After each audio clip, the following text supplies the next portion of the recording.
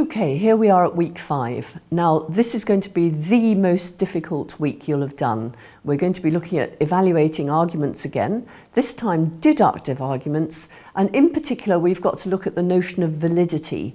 And this is a difficult notion to wrap your mind around, so expect to have a hard slog, but if you keep at it, you'll be fine. Right, just a recap as usual on last week. If you remember, last week we evaluated inductive arguments. Remind me what an inductive argument is? A percentage chance of being right. I'm not sure that's quite the way I put it, but more or less. What's more or less likely? Given the premises, the conclusion is more or less likely, exactly, as opposed to a deduction where if the premises are true, the conclusion must be true. Okay, so we looked at inductive generalizations and causal generalizations, arguments from analogy and arguments from authority, all different types of inductive arguments. And if you remember, we looked at these things. Now, I realized at the end of last week that I hadn't added that one on. So if you've got, you might want to go back to the handouts that you had from last week and just note that this week's handouts will have that one on as well. And it's fairly obvious what that is, and if it isn't, it will be by the end of today. Okay? So those were the tests for an inductive generalization. These were the tests for a causal generalization. These for the argument from analogy, and these for the arguments for authority. I won't go over them again because as we've started a bit late, I would rather get straight on to today. But if we have time left at the end of today for questions, if you want to go over any of the ones that we did last week and you can't remember them or you'd just like a reminder, ask me then and we'll certainly come back to those. Okay, but this week we're going to be looking at the distinction between validity and truth and at why validity is important. And we're going to finish both this week and next week with evaluating deductive arguments. We've actually already mentioned the distinction between validity and truth. Would anyone like to have a go at telling me what it is? It was about 3 weeks ago, so quite reasonable if you don't remember, and quite reasonable if you get it wrong, because we only mentioned it glancingly. An argument can be valid but not true. Good, yeah. Okay, an argument can be valid but not true. Why is that the case? Right, okay, you were doing, let's not push it. No, you were doing very well then. You're absolutely right. Statements or sentences or propositions can be true or false, but arguments can't be true or false. Arguments can only be valid or invalid. Do you remember that? We talked about that in the first week. And I said then that one of the things that will give you away every time to a philosopher or a logician is if you talk about arguments being true or false, or if you talk about sentences being valid or invalid, because it's like my talking about the table being loud. It makes it clear that I either don't understand the meaning of loud, or I don't understand the meaning of table, or I'm speaking metaphorically, might also help. So sentences, statements can be true or false, so premises can be true or false, conclusions can be true or false, but arguments can't be. And arguments can be valid or invalid, but they can't be either true or false. Okay, so we'll be looking at why that is in a little more depth today. And we'll be looking at why validity is important, because one of the interesting things about valid arguments, as you'll see, is that they can have false conclusions. And you might ask yourself, well, why should an argument that has a false conclusion be a useful argument? Never mind a good argument, but we'll see why in this session. Okay, right, first we're going to deal with the idea of soundness. And an argument, a good deductive argument, is sound if and only if it's both valid and it has true premises. So soundness is to do with both validity and the truth of the premises. So, okay, is this argument sound? Put up your hand rather than yell out. Put up your hand if you think this argument is sound. Do you see what I mean? This argument is valid and has false premises. Could this argument be sound? Put up your hand rather than shout out, Anyway, you've all done it now, and you're quite right. No, that can't be sound, can it? Okay, what about this one? Put up your hand, because some people think more quickly than others, so give everyone a chance to think. As soon as you've decided, put up your hand. Okay, that's most of you. What is it? No. It's got to be unsound, hasn't it? It couldn't possibly be both. What about this one? Okay, what are you saying to this one? No. Okay, again, this one can't be valid. And so, what about this one? Yes, you can yell out this time. Yes. Okay, yes, that's right. That's got to be sound. Good. Okay, so there's the same thing filled in. Okay, now, so there are two things that are both necessary for a sound argument, or a good argument insofar as soundness goes. Truth of the premises and the validity of the argument. Now, the truth of the premises, and I've mentioned this before, is not an interesting matter for logicians, or for you, given that your interest is in critical reasoning. And the reason for that is that when we determine the truth or falsity of a premise, it's not necessarily a logical matter. It's not necessarily a philosophical matter at all. So if I say, is the chair blue, how are you going to determine the truth or falsehood of that? It's dead easy. There's no trick question here. You're going to look at the chair. That's right. Okay, if I say 2 plus 2 equals 4, is that true or not? What? Okay, yes it is. Okay, and how do you know? Yeah, I mean, you all know your basic arithmetic, okay. And you might say, okay, all swans are white. How do you determine the truth of that answer inductively and so on?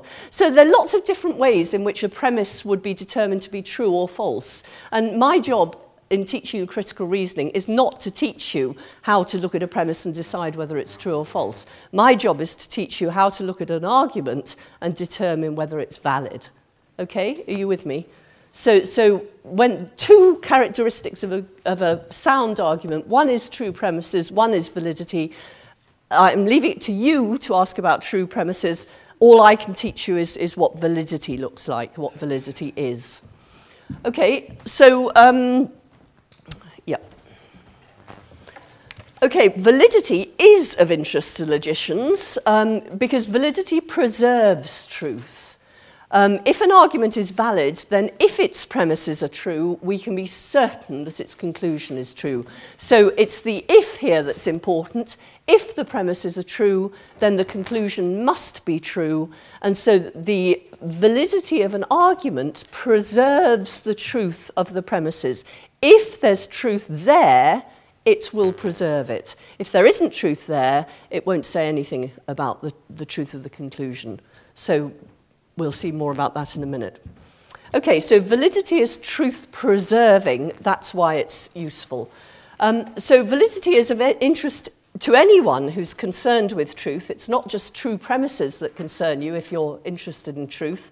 It's also the validity of arguments. And that's because we often don't know the truth of our premises, and we often test the truth of our premises by constructing valid arguments and testing the truth of the conclusion. So let me go through that again. Okay, if an argument is valid, then if the premises are true, the conclusion must be true. Okay, so we might have a premise that we don't know whether the premise is true or not, but if we can use that premise as the premise of a valid argument and then test the conclusion of that argument to see whether that's true or false, then if we can show that the conclusion of a valid argument is false, what do we know? If we can show that the conclusion of a valid... Put your hand up. If we can show that the conclusion of a valid argument is false, what do we know? Let me remind you again of the argument is valid if and only if the premises are true, the conclusion must be true. So if we see that the conclusion of a valid argument is false, what do we know? Put your hand up when you've got the answer. A little bit longer. It's quite difficult to play with these concepts in your mind if you're not used to. So, okay, right. What do we know? Who wants to give me the answer? Do you want to have a go? Yep. The premises must be false. Right, at least one of the premises must be false. That's right. They might all be false, or it might be just one of them is false, but we know that at least one of them must be false. So if an argument is valid and the conclusion is false, then we know that at least one of the premises must be false. And here's a couple of examples. Okay, smoking causes cancer. That's a hypothesis. We've based that. Okay, where do we get that from? What sort of argument might that be the conclusion of? An inductive argument. Good. So we see that this smoker's got cancer, this smoker's got cancer, this smoker's got cancer, etc. And we form the hypothesis smoking causes cancer. Okay, that generates a prediction, doesn't it? If we put that hypothesis as starkly as that, smoking causes cancer, it generates a prediction. If smoking causes cancer, then every smoker will get cancer, doesn't it? Oh, yes, it does. No, remember I said if we put the conclusion as starkly as that, sorry, the premise as starkly as that, that's the prediction it generates. Okay, the test or the conclusion of this argument is each smoker gets cancer. Okay? Now, if we look at smokers, we see that some of them get cancer and some of them don't we? Okay, so what do we know? This is a valid argument, isn't it? Yeah, okay.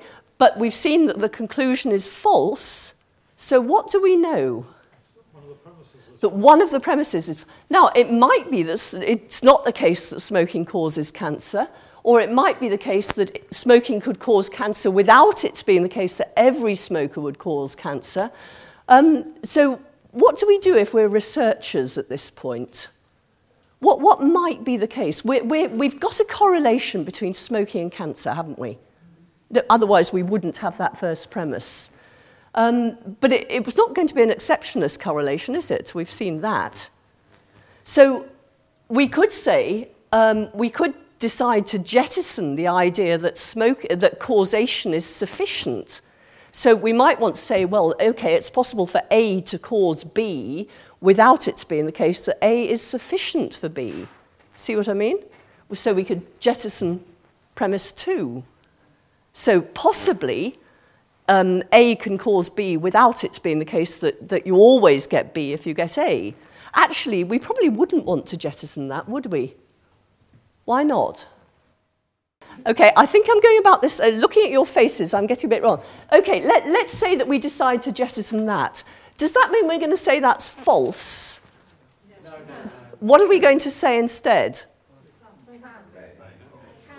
We could say that, or we could say that smoking plus something else. We could say we know the hypothesis is going in the right direction, but it's smoking plus. I mean, maybe there's some genetic characteristic of people who smoke and get cancer that's different from those who smoke and don't get cancer, or something along those lines. Do you see what I mean? So we've got something for which we've got reason to believe it's true, but we're not sure, or actually, I mean, given what we know, we're pretty sure it isn't entirely true.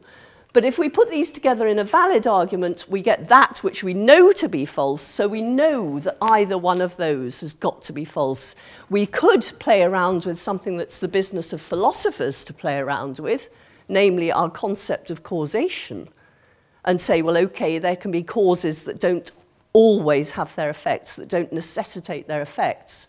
Or we could stick to being empirical and say there's something in addition to smoking that causes cancer. You with me? If smoking always caused cancer, you couldn't have a smoker that didn't get cancer. So that would be true, wouldn't it? So because that's false, we know that one or the other of these is true.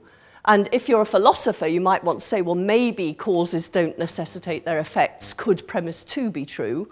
Sorry, false. If you're a scientist, you're much more likely to say, actually, causes do necessitate their effects. Therefore, it's not smoking on its own that causes cancer. There must be something in addition to smoking that goes to causing cancer. Surely, by definition, a cause creates an effect.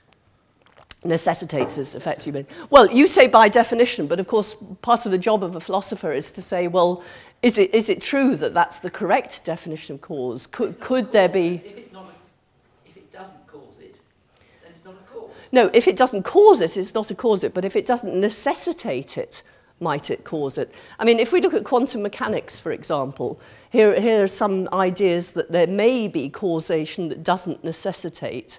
And one of the big questions of philosophy, and if you ever do an introduction to philosophy as opposed to an introduction to critical reasoning course, you might look at questions of, could there be backwards causation, for example? Could the effect come before a cause? Could there be non-necessitating causes? What actually is the causal relation? These are all philosophical questions that are... Obviously, philosophers have a different concept of cause. No, they don't have a different concept of cause. What they do is they unpack the concept of cause that we think we have. And I quite agree that the common concept of cause is that a cause is necessitating. You could Yep, say that absolutely. cancer randomly causes cancer. It doesn't, Well, no, then what do you mean by random here? Because it does it sometimes, but not necessarily. well, then you're suggesting that a cause isn't necessitating, which is what I've forgotten your name. Sorry, Brian, Brian is questioning. it's not a cause then. Well, You can have random causes, I believe. so you disagree on the meaning of the word cause. You can have that conversation later in the common room. But I'll tell you now that if you want to find out what the answer to that is, you should come to a philosophy weekend on the nature of causation, because it's a big issue, that one, very big one. You had a question. Find the percentage of the smokers who don't get cancer to the other group, and then find out the difference in lifestyle. Well, that would lead you... That's why you know that each smoker doesn't, but if you're evaluating the inductive argument that leads to that, you might want to deal with percentages and so on, exactly. But what I'm pointing out here is that you form a hypothesis, you generate a prediction, which is going to be based on your understanding of causation and so on, and then you test that prediction, and look, what you've done is you've constructed a deductive argument, and as long as it's valid, and you test the conclusion, if the conclusion comes out false, then you know that at least one of your premises is false. Either your hypothesis is false, or there's something fishy about causation, and you're almost certainly not going to go for that one unless you're a philosopher. Okay, here's another one. All women are passive. Mrs. Thatcher is a woman, therefore Mrs. Thatcher is passive. Okay, you've got a hypothesis here. Okay, you've generated that on what grounds? None at all, none at all, he says. Okay. The grounds of prejudice or something like that. Say inductive grounds as well. Here, this is observation, isn't it? And do we have a valid argument here? Yes. Yeah, if these premises are true, this conclusion must be true. Okay, the conclusion isn't true, I think you'd probably agree with me. Therefore, one or other of these must be false. And as we know, an awful lot of people talked about Mrs. Thatcher as being the best man in the cabinet, da-da. In effect, they were relying on this argument and suggesting that instead of that one being false, it's this one that's false. And here's another one. Tony Blair is, all Labour Party members are left-wing, or all socialists are left-wing. Tony Blair is a socialist, therefore Tony Blair is left-wing. And if you think Tony Blair is far too right-wing to be a socialist, you're going to say that Tony Blair isn't a socialist rather than that not all socialists, da-da. That came off the top of my head. I may have got bits of that wrong, but I hope you can see the general thrust of it. As we're going to see in a minute, you can have a valid argument, the conclusion of which is false. So you might ask, well, then what's the point of a valid argument? Why should we be interested in validity if it can generate arguments, the conclusion to which is false? And I'm saying, well, actually, the discovery of a valid argument that its conclusion is false can be hugely important. And the reason it can be important is that we often test our premises by constructing a valid argument and testing the conclusion. I understand that. Okay, so I just made it clear, just to make it clear that we were testing a hypothesis by constructing a valid argument showing the conclusion was false and then seeing that we can question either or both of the premises. Okay, so you can just substitute premise, conclusion, no problem, exactly the same. So it's just that we use premises in different ways, don't we? Sometimes we use premises as hypotheses, sometimes we use them as predictions, and so on. Okay, so I hope I've convinced you that the relation of validity is important to you if you're concerned about truth. And what makes it important is that validity preserves truth. If there's truth in the premises, there will be truth in the conclusion. If there isn't truth in the premises, there won't necessarily be truth in the conclusion. And that might tell you that the premises are not true, which might be very useful information. In fact, it is often very useful information because, of course, the whole of science involves testing hypotheses and hoping, some would say, to falsify them. Okay, so why is this relationship of validity so important? What exactly is it? Well, there are different theories of the nature of validity, and there are some problems, as we'll see later on, with the notion of validity. But what I'm going to give you now is the best theory that we can come up with. An argument is valid if and only if, and notice this logical phrase here, if and only if, there is no possible situation in which all its premises are true, remember it must be all of them, and its conclusion false. Okay, that's a claim about a valid argument. Okay, let's move on. Okay, two things to beware of. Firstly, it's the possibility of the combination of true premises and false conclusion that's ruled out by an argument's being valid. Okay, so it's not that it must have true premises or it must have a true conclusion. What it must have in order to be valid is true premises, what it must not have in order to be valid is the combination of true premises and false conclusion. That's completely ruled out by an argument's being valid. And we're going to do some exercises in a minute. Also, the second thing to note and second thing to beware of, and this is going to trip you up. Boy, are you going to leave today having felt you've really had a mental gymnastics, because you're all going to get this wrong, probably. Maybe you won't. I mean, maybe you're cleverer than most people are, but every class I've ever taught this to starts off by getting it wrong in almost every aspect. So don't be worried if you do. It's the possibility of the combination of true premises and false conclusions that's ruled out, not just the actuality of that combination. Okay, so it's not just that the premises, as a matter of fact, are true and the conclusion, as a matter of fact, is false that's ruled out. It's the very possibility of the premises being true and the conclusion false that's ruled out. Okay, big difference between actuality and possibility. Marianne is actually wearing a skirt today, but she might have been wearing jeans. Okay, so there is a possible world in which Marianne's wearing jeans, even though in the actual world she's wearing a skirt. Okay.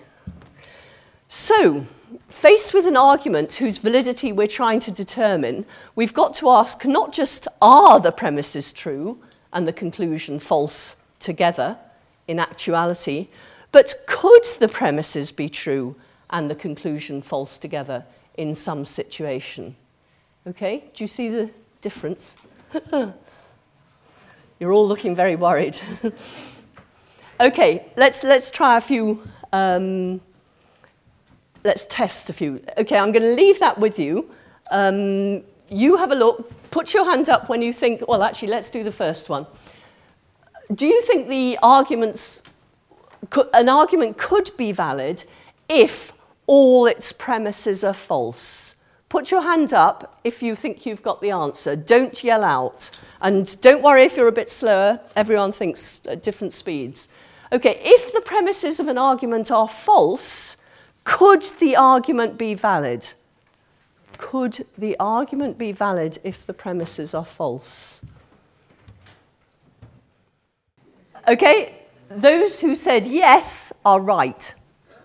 Okay? You could have a valid argument in which the premises are false. The only thing that's ruled out by an argument being valid is the possibility of the combination of the premises being true and the conclusion false. Okay? So the only thing that's ruled out by an argument's being valid is the possibility, not the actuality, of the combination of the premises being true and the conclusion false. So you could have a valid argument, the premises of which are all false. If it's Friday, Marianne's wearing jeans, it is Friday, therefore Marianne is wearing jeans. Isn't that an argument that has the two false premises but is valid? Okay, right, what about the premises of the argument are true and the conclusion is true. Okay, remember the question, do you think an argument of this sort could be valid? The premises are true and the conclusion is true. Okay, could it be valid or not? Yes. Well done, well done. You're getting there. Okay, that's pretty spectacular. Okay, good. What about the last one? The premises of the argument are true and the conclusion false. Put your hand up, don't yell out the answer. No. Okay, some of you say yes, some of you say no. The ones who say no in this case are right. Okay, the only thing that's ruled out by the definition of validity is an argument that's valid where there's a possibility, and in this case there's an actuality, of the combination of premises that are true and conclusion false. That's the only one that's ruled out, and that is this one. So an argument of this kind couldn't be valid. The other two could. Okay, don't worry, there's plenty of time to practice. We've spend the rest of this. Okay, so let's think again. If the premises could be true together with, so do you remember I said two things you need to be aware of? What are they? Two things I said you've got to be aware of. What are they? Look back on your notes if you can't remember, because I really meant it that you must be aware of these things. Two things you must be aware of. It's the combination of true premises and false conclusion that's ruled out, not either one or the other, but both together. So if the premises could be true together with the conclusions being false, okay, that's one of the things you're looking out for. What's the other one? It's the possibility of the combination rather than the actuality. So if the conclusion could be false together with the premises being true, if they could be the case, not just that if it is the case, if it could be the case, then the argument is valid. Is that right? Sorry, I lost track myself there. Yes, because it's only deductive arguments that are truth-preserving, that where the conclusion is guaranteed by the truth of the premises. Some people do talk about inductive validity and deductive validity, but if they do, they're using valid in two different senses. I think it's actually much better to stick to the idea of validity with deductive arguments and talk about inductive strength rather than inductive validity. Because validity is an either-or thing, whereas strength is a matter of degree, and inductive arguments are more or less strong, whereas deductive arguments are either valid or invalid. Okay? What does an argument have to be sound? Can anyone tell me? Two things it needs in order to be sound. True premises and be valid. That's right. So that's soundness, and that's fairly easy. We can put that on one side. We're now looking at validity, one of those characteristics. Okay? Last line, so it could be valid. Why don't you say it is valid? Because, well, as I'm about to show you, it doesn't mean it necessarily is valid. It could be valid. I thought valid was an either-or. Valid is an either-or thing for every argument. But if you have a situation where the premises have one truth value and the conclusion another truth value, that could encompass different arguments. I'll show you exactly what I mean. Okay, so just keep this in mind. If the premises could be true together with the conclusions being false, then the argument is invalid, otherwise it could be valid. Okay, now this is a bit of a trick question, and I'll explain why actually it isn't a trick question afterwards. Okay, here's an argument. Now remember, I told you right at the very beginning that anything can be an argument depending on the context, okay? So you may not find this a very convincing argument, but believe me, it's an argument. Because 2 + 2 = 5, therefore grass is green. Okay, that's an argument. Could that be valid? Okay, now don't try and be clever here. Don't try and be clever here. Work it out, actually from the definition, which you can't read there, but you can read in your notes. So have a look at that. Is there a situation in which the premises could be true and the conclusion false? Is there a situation, any situation in which that is true and that is false? Could it be that that is true and that false in any possible world? No. Okay, so is that argument valid? Who said yes? Somebody said yes, and if they would admit to it, I would then give them a clap. Well done. It is. That's a valid argument. And what that shows you is that actually for an argument to be good, it needs more than validity. Okay, that is a perfectly valid argument because there's no possible situation in which that premise is true and that conclusion false. And the reason for that is there's no possible situation in which that premise is true, is there? That premise is a contradiction. And you may have heard the saying, anything follows from a contradiction. And the reason anything follows from a contradiction is that a contradiction must be false. So there's no possible situation in which the premise is true. Therefore, there couldn't possibly be a situation in which the premise is true and the conclusion false, could there? So that satisfies the definition of validity. And that's what I want you to go on. Shall I tell you why you're all sitting there looking so worried? I feel for you, I really feel for you, but I went through this. Honestly, I did that. I'll tell you, when I was an undergraduate, we did logic in my first term, and I sat there looking, a bit like some of you were looking there, through the whole term thinking, oh, what have I got myself in for? And then during the vacation, I sat there with my logic book, and I worked through it step by step by step, and I went over it again and again and again and again. And the thing that I had been missing all along was that I should have been taking more account of definitions than I had been. I was doing what you're almost certainly doing now. True is a good thing, isn't it? True sort of gives you a nice warm feeling, all sort of warm and cuddly.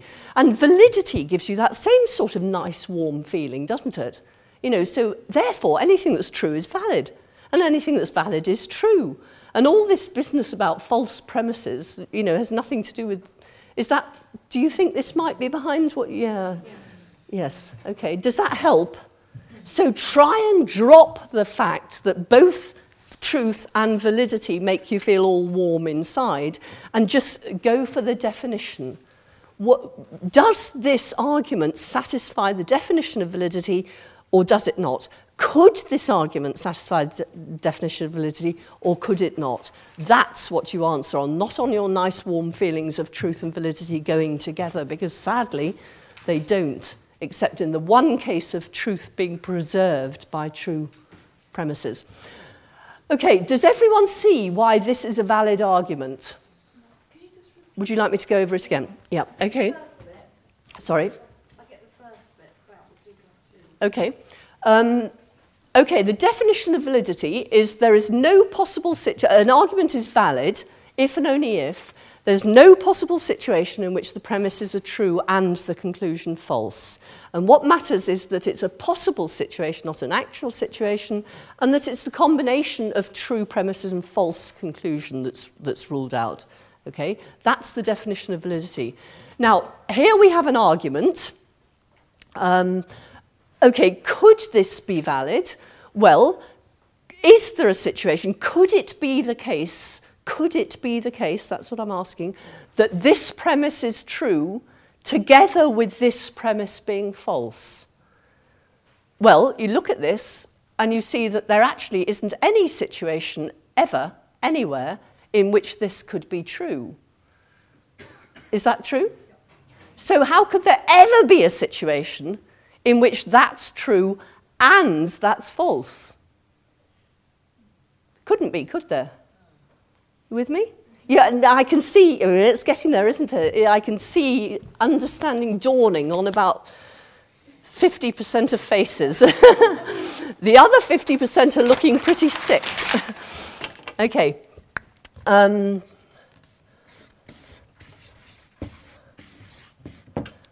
Okay, if I say that something's P and Q, and then I say that, okay, is that true? You don't know, do you? But if I then say not P and say, is this true, what do you know? Not Q. No, you don't know not Q. But do you know the truth value of this? If P's false, what's the truth value of P and Q? False, it must be, mustn't it? Because a necessary condition for P and Q being true is that P and Q are true. Sorry. But it is, isn't it? You all knew that immediately. In the same way, if I say there's no possible situation where this is true and this is false, well, if there's no possible situation in which this is true, then how could there be a situation in which this is true and this is false? Another couple of lights went on then. I'll do another one. Let's see another one. Hang on, where are we? Could this argument be valid? Put your hand up when you've got the answer. Don't yell it out.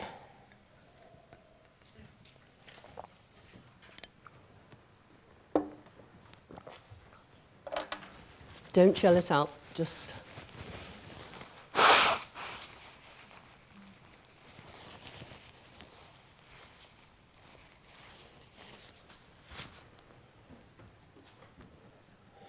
Dear, nobody's got it yet. Oh yeah, one hand's up. Two.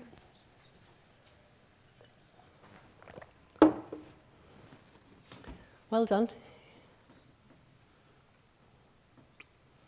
Okay, so you're asking yourself, could there be a possible situation in which that is true and that's false? Is there any possible situation in which that's true and that's false together? Is there any situation in which that's true and that's false together? Put your hand up when you've got the answer. Can I ask a question? Yes. I think what's worrying me is that I've got confused in that I thought the valid argument was where the premises were true and the conclusion was true. No, you're doing exactly what I'm warning against. Did you hear what the lady said? She said she thought a valid argument was where the premises were true and the conclusion true. Now, that's a classic example of thinking that because validity is good and truth is good, therefore a valid argument must have true premises and true conclusion. Do you see how that works? But actually, a valid argument doesn't have true premises and true conclusions. What is a valid argument? Give me the definition of a valid argument. Yeah. You've got it written down in front of you. Oh no, you haven't got it written there anymore. It's on slide 19. I'm glad you asked me that question because you will be far from the only person in the room who's thinking exactly what you're thinking. All right, so there's no possible situation in which all the premises are true and its conclusion. And the two things that are important is that we're looking at the combination of true premises and false conclusion, and we're looking at the possibility of, not the actuality of. This is why the definition is important. And as soon as you understand that, as soon as you stop thinking of a valid argument as having true premises and true conclusion, you will see what's going on here. I promise you. It's a bit rash, isn't it? Don't give me the answer yet. Okay, put your hand up if you've got the answer to that. Is that argument, or could that argument be valid? Hand up if you've got it. Right up so I can see you.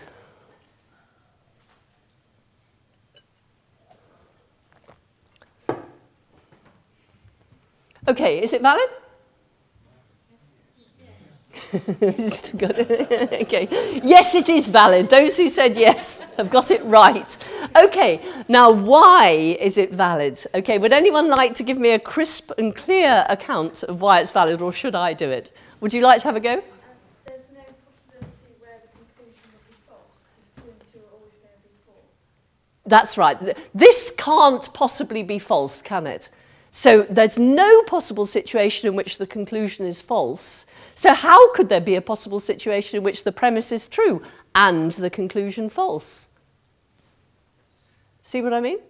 Could this argument be valid? Answer, yes. Actually, as a matter of fact, this argument must be valid. Can anyone tell me why it must be valid rather than just could be valid? That can never be false. That's necessarily true, isn't it? Given that that's necessarily true, how could there be a possible situation in which that's true and that's false, given that that cannot be false? Cannot be false. It's not just that it is false, it's that it can't be false. And actually, the same is true of the other one. If you look at this, given that that is a contradiction, it's necessarily false. Again, there's no possible situation in which that's true, so how could it be the case that that's true and that's false? It couldn't be. So if we say, could this argument be valid in each of those cases, the answer is no, it could, yes. It is, not only is it valid, but it must be valid. And why is that? Because there's no possible situation in which the premises are true and the conclusion false. So when you ask me, is the answer to those two questions different? They're different questions. Okay, let me just tell you that the two arguments I've given you here are called the paradoxes of entailment. The paradoxes of entailment. And a paradox is something that you cannot understand. It's just something you can't wrap your mind around. And the reason you'd want to look at these and tell me that they're not arguments, okay, is because they couldn't convince you of anything, could they? I mean, as arguments, they would be pretty lousy because they wouldn't be convincing. But they're still valid because they satisfy the definition of validity. So in the same way, we might say, if you think, whales, for example, aren't fish, are they? Well, they jolly well should be, shouldn't they? I mean, it seems to me they jolly well should be. They go swimming around and they're fish, aren't they? But they're not, because they don't satisfy the definition of fish. They satisfy the definition of mammal. Well, you might want to say, well, surely we should fiddle with our definitions so that whales come out fish, because they're fish, obviously. But they're not. And do you see what I mean? Sometimes things that really rather irritating are thrown up by definitions that work for every other case. And therefore you think, oh, sod it, we'll just put up with these anomalies. Well, these are the paradoxes of entailment, because we wish that our definition of validity didn't generate these two arguments as valid, but they do. And actually, given that, think about everything follows from a contradiction. That makes sense, doesn't it? Because if I say Marianne's wearing a skirt and it's not the case Marianne's wearing a skirt, that leaves open every possibility, doesn't it? Everything follows from a contradiction, because a contradiction doesn't rule out any possibility at all. Okay, so those are the paradoxes of entailment. Actually, these are a pretty good test of your understanding of validity, because when you see that those two arguments, the paradoxes of entailment, must be valid, then you'll have understood validity. So that's quite a good little way of testing your own understanding of validity. Are you actually saying that you can put anything you like, any sort of garbage where you've got grass, Yes. and the argument will still be valid? Yes. Yeah. Absolutely, that's right. It really doesn't matter. And actually, that's true anywhere, because this is actually a theorem. If you have an argument, I've just seen a can of worms opening up in front of me as I'm about to do this, but let's see if I can do it. Okay, if you have a premise here and a premise here, sorry, let's do it this way. I'm going to draw a truth table. I haven't actually introduced you to truth tables, but it doesn't really matter because they're very easy. Oh, true, true, false, false. P and Q. Okay, I've got each of these structures is a different world. Okay, this is the world in which Q is true and P is true. Okay, what's the truth value of P and Q in this world? True, good, well done. Okay, this is the world in which Q is true and P is false. What's the truth value of P and Q in this world? Brilliant. Okay, this is the world in which Q is false and P is true. Okay, what's the truth value of P and Q in this world? And here's the world where P and Q are both false. What's the truth value? False again. Okay, so we had true, false, false, false, didn't we? Remember that? Okay, now this is the world where Q is true and P is true. What's the truth value of Q in this world? True. What about this world? True. What about this world? False. False. That's just Q. So in the world where Q is false, it's got to be false, hasn't it? Okay, what about P? True. False, true, false. Okay, that's just copying out that bit of the truth table. Now, here's an argument, Q and P, Q, therefore P. Okay, you with me? Now, we can use this truth table to test whether this argument's valid. Here, the two premises are true, and the conclusion is true. So that's okay, that seems to be valid. Here, one premise is true, the other is false, and the conclusion's false. So that seems to be valid as well. Is that reasonable? That's not a possible situation in which the premises are both true and the conclusion false. Yeah? Is this a situation in which the premises are both true and the conclusion false? No, because the premises are both false and the conclusion true, the other way around. And what about this? The premises are both false and the conclusion false, so that could also be valid. So as you'd expect, that argument is valid. But notice, if I put in any other premise here, it's going to stay valid. Any other premise. What would you like me to put in here in order to make the argument invalid? Not P. Yeah? Okay, if I put in not P, okay, this is the world in which P is true. So not P will be, no, this is the world in which P is true. So not P will be false. Okay, this is the world where P is false. So not P will be true. Good. This is the world where P is true. So not P will be, and it's false here, so it'll be true. So let's test for validity again. Okay.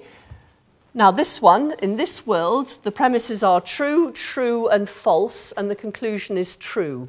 Okay, is that all right, or is that a counterexample? Is that still valid? So it's not the case that all the premises are true. Okay, the conclusion is true, but that's okay, it's still valid, isn't it? What about false, true, true as the premises, and the conclusion is false? Still okay, isn't it?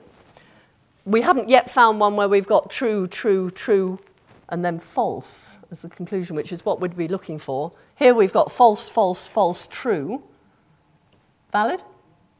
Yep. And here we've got false, false, true, false. Valid? Yep. So you see, I could add in even a negation of the conclusion, and it hasn't changed the validity. Once you've got a valid argument, you can add anything you like, and it'll still be valid. I don't know why I went into telling you all that. This is information you really didn't need to know, but it's so interesting, isn't it? I think it's interesting. Let's move on. Okay, so let's test you again. Okay, don't shout out your answer.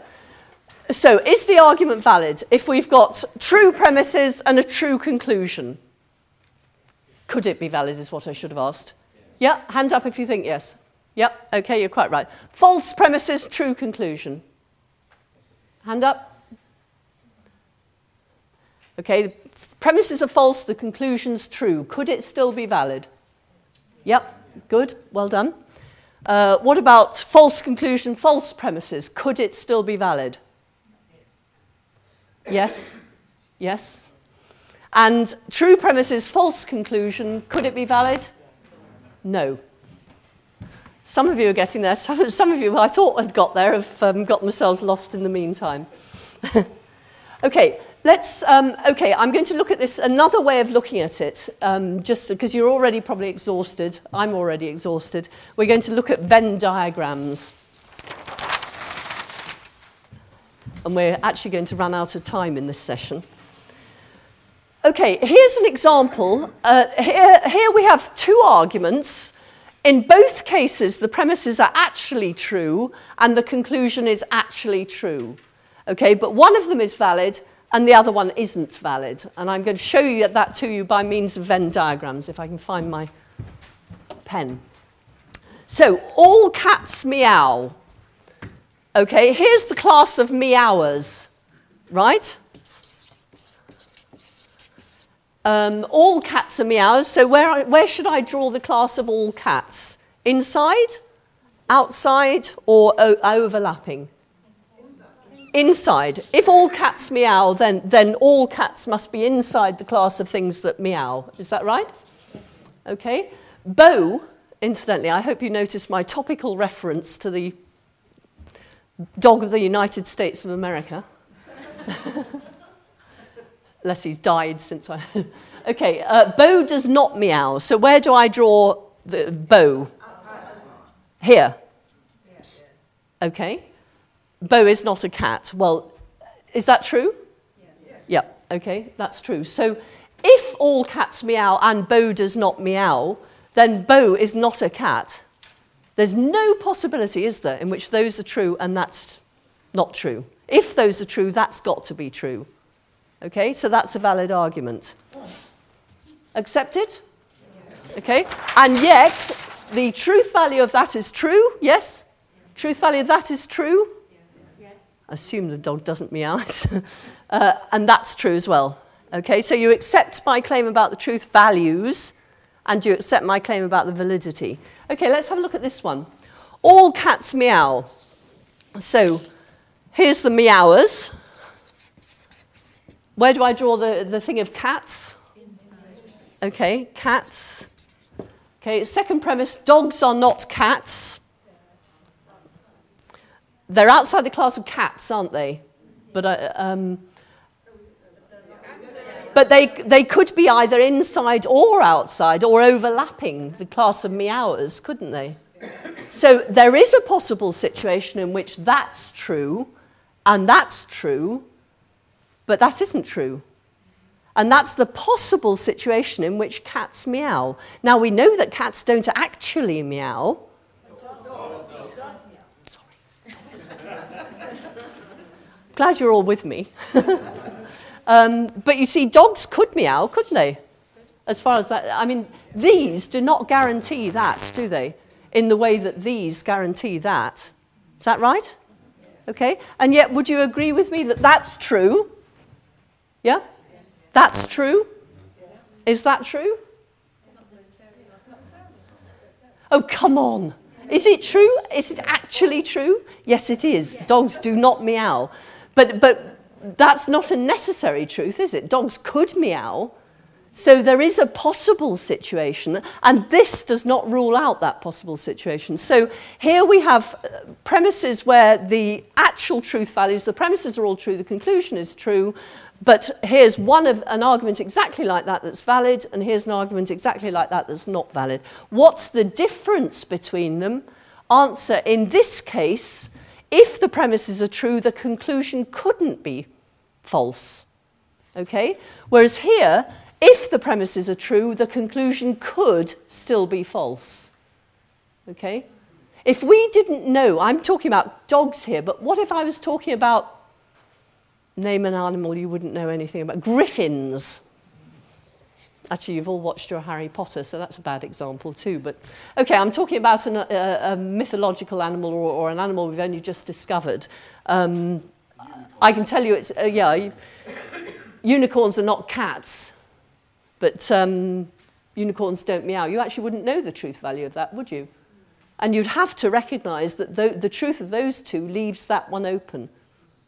Okay, that's the importance of validity. Here's the next one.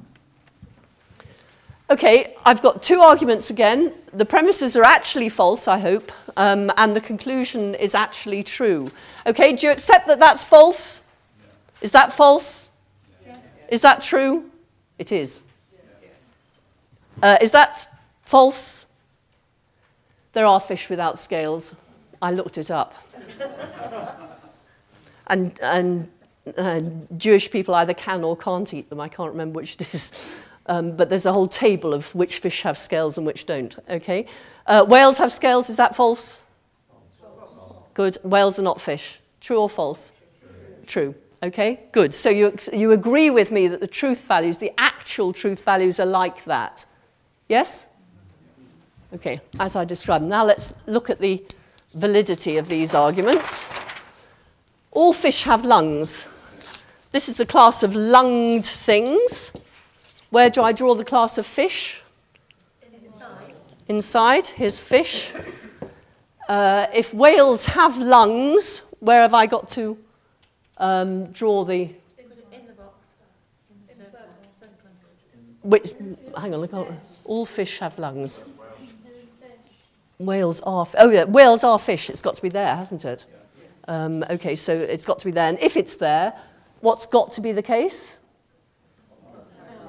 It's got to have lungs, hasn't it? So if those two are true, that's got to be true. Accept that? Yeah. Now let's have a look at the final one. Sorry, not the final one. All fish have scales. This is the class of scaled things. Class of fish? In there? Okay. Whales have scales, so where do I draw whales?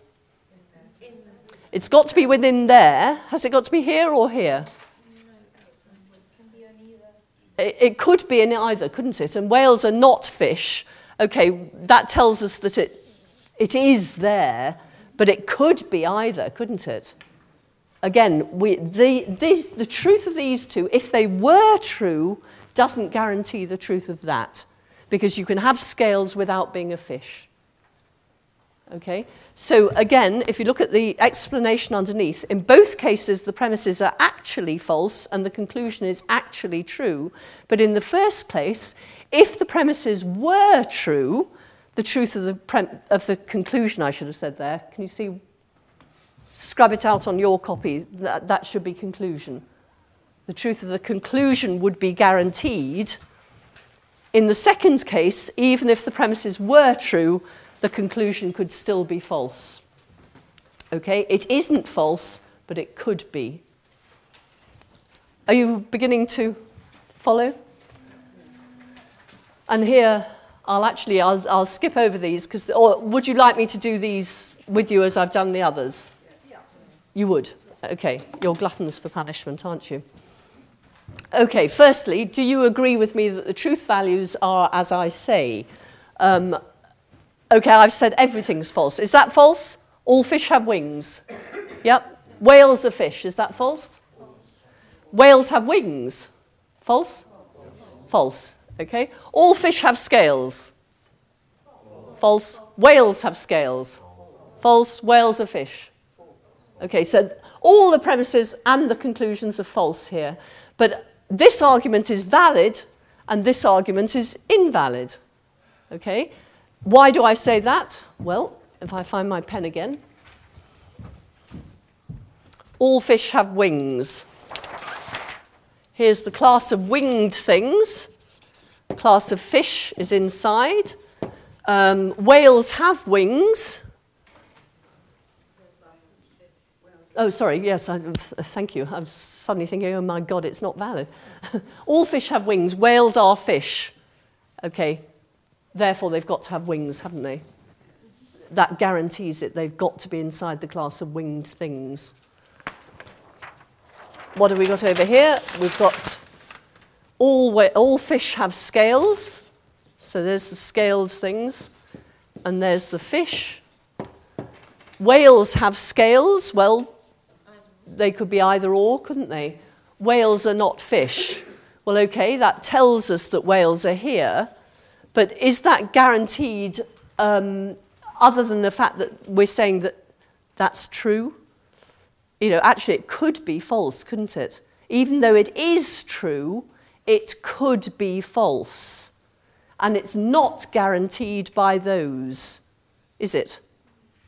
Because as far as the fact that all fish are in the class of things that have scales, that doesn't tell us whether whales are out here, so they have scales but are not fish, or whether they're in here and they're fish with scales. We don't know that. Is this the structure where you were talking about confirming the antecedent or confirming No. the consequent?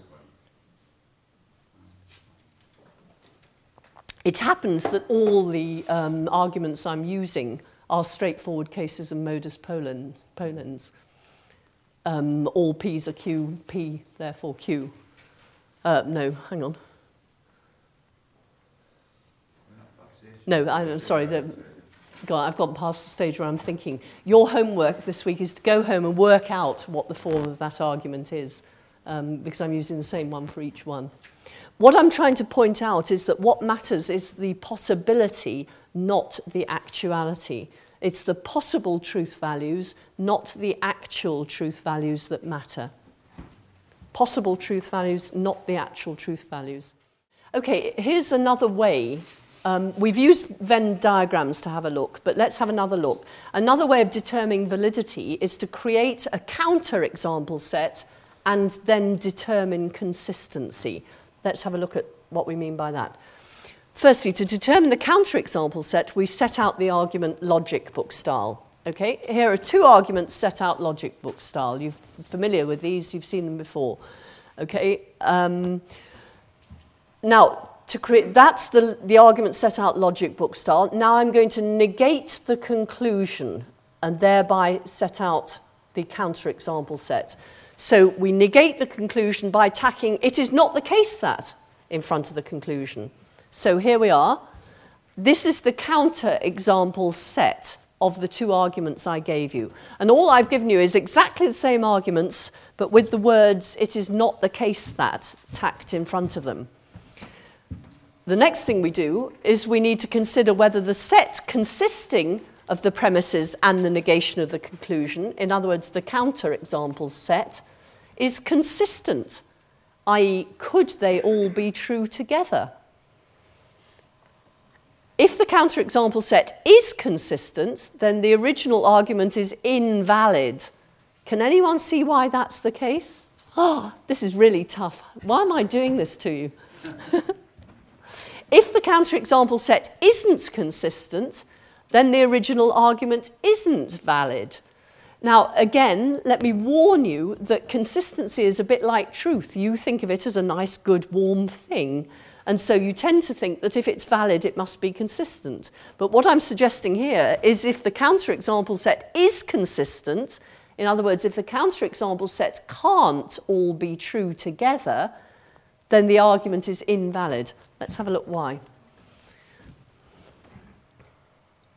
Okay, this is the counter-example set, okay, consisting of the premises plus the negation of the conclusion. Do you accept that? Are you with me on that? Now, what I'm claiming is if this is consistent, then the original argument must have been valid. Okay, let's have a look at here. You'll agree with me that the original argument here is invalid, isn't it? Do you agree with that? Yes. Okay, so if it's snowing, the mail will be late. The mail will be late, therefore it's snowing. That's invalid, isn't it? Yeah. Because there is a possible situation where the premises are true and the conclusion false. Well, what we're doing here is we're saying, well, let's assume that the conclusion is false, and let's see if these can all be true together. Well, if they can, then it can't be the case that the original argument was valid, could it? Bleh. I think this is an argument too far, frankly. So if you're not with me, don't. But actually, what you can do is you can, because this bit is dead simple, actually.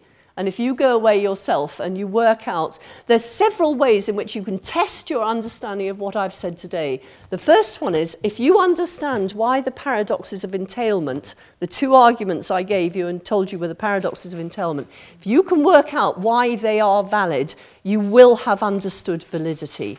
Second thing is, if you understand why this is the case, why you can test the validity of an argument by appeal to a counterexample set, and you can understand why this is the case. In other words, if the counterexample set is consistent, then the original argument is invalid. And if the counterexample set isn't consistent,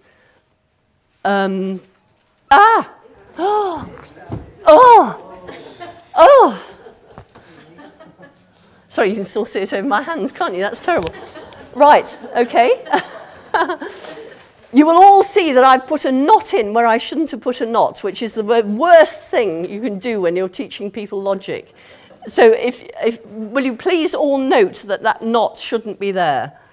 And so the second test of whether you've understood today's work is whether you can see how this works. Okay? So if you haven't understood where you are now, and if you're feeling, I'm never going to understand another thing again, I don't ever want to see that Talbot woman ever again, quite understand, but go home and have a look at it yourself, and I promise you, if you work through it step by step and just think of the definitions, you will understand. And if you don't, email me and we'll go through it all again by email. Okay, I'll stop there, but there's 5 minutes for questions if anyone has still got some energy.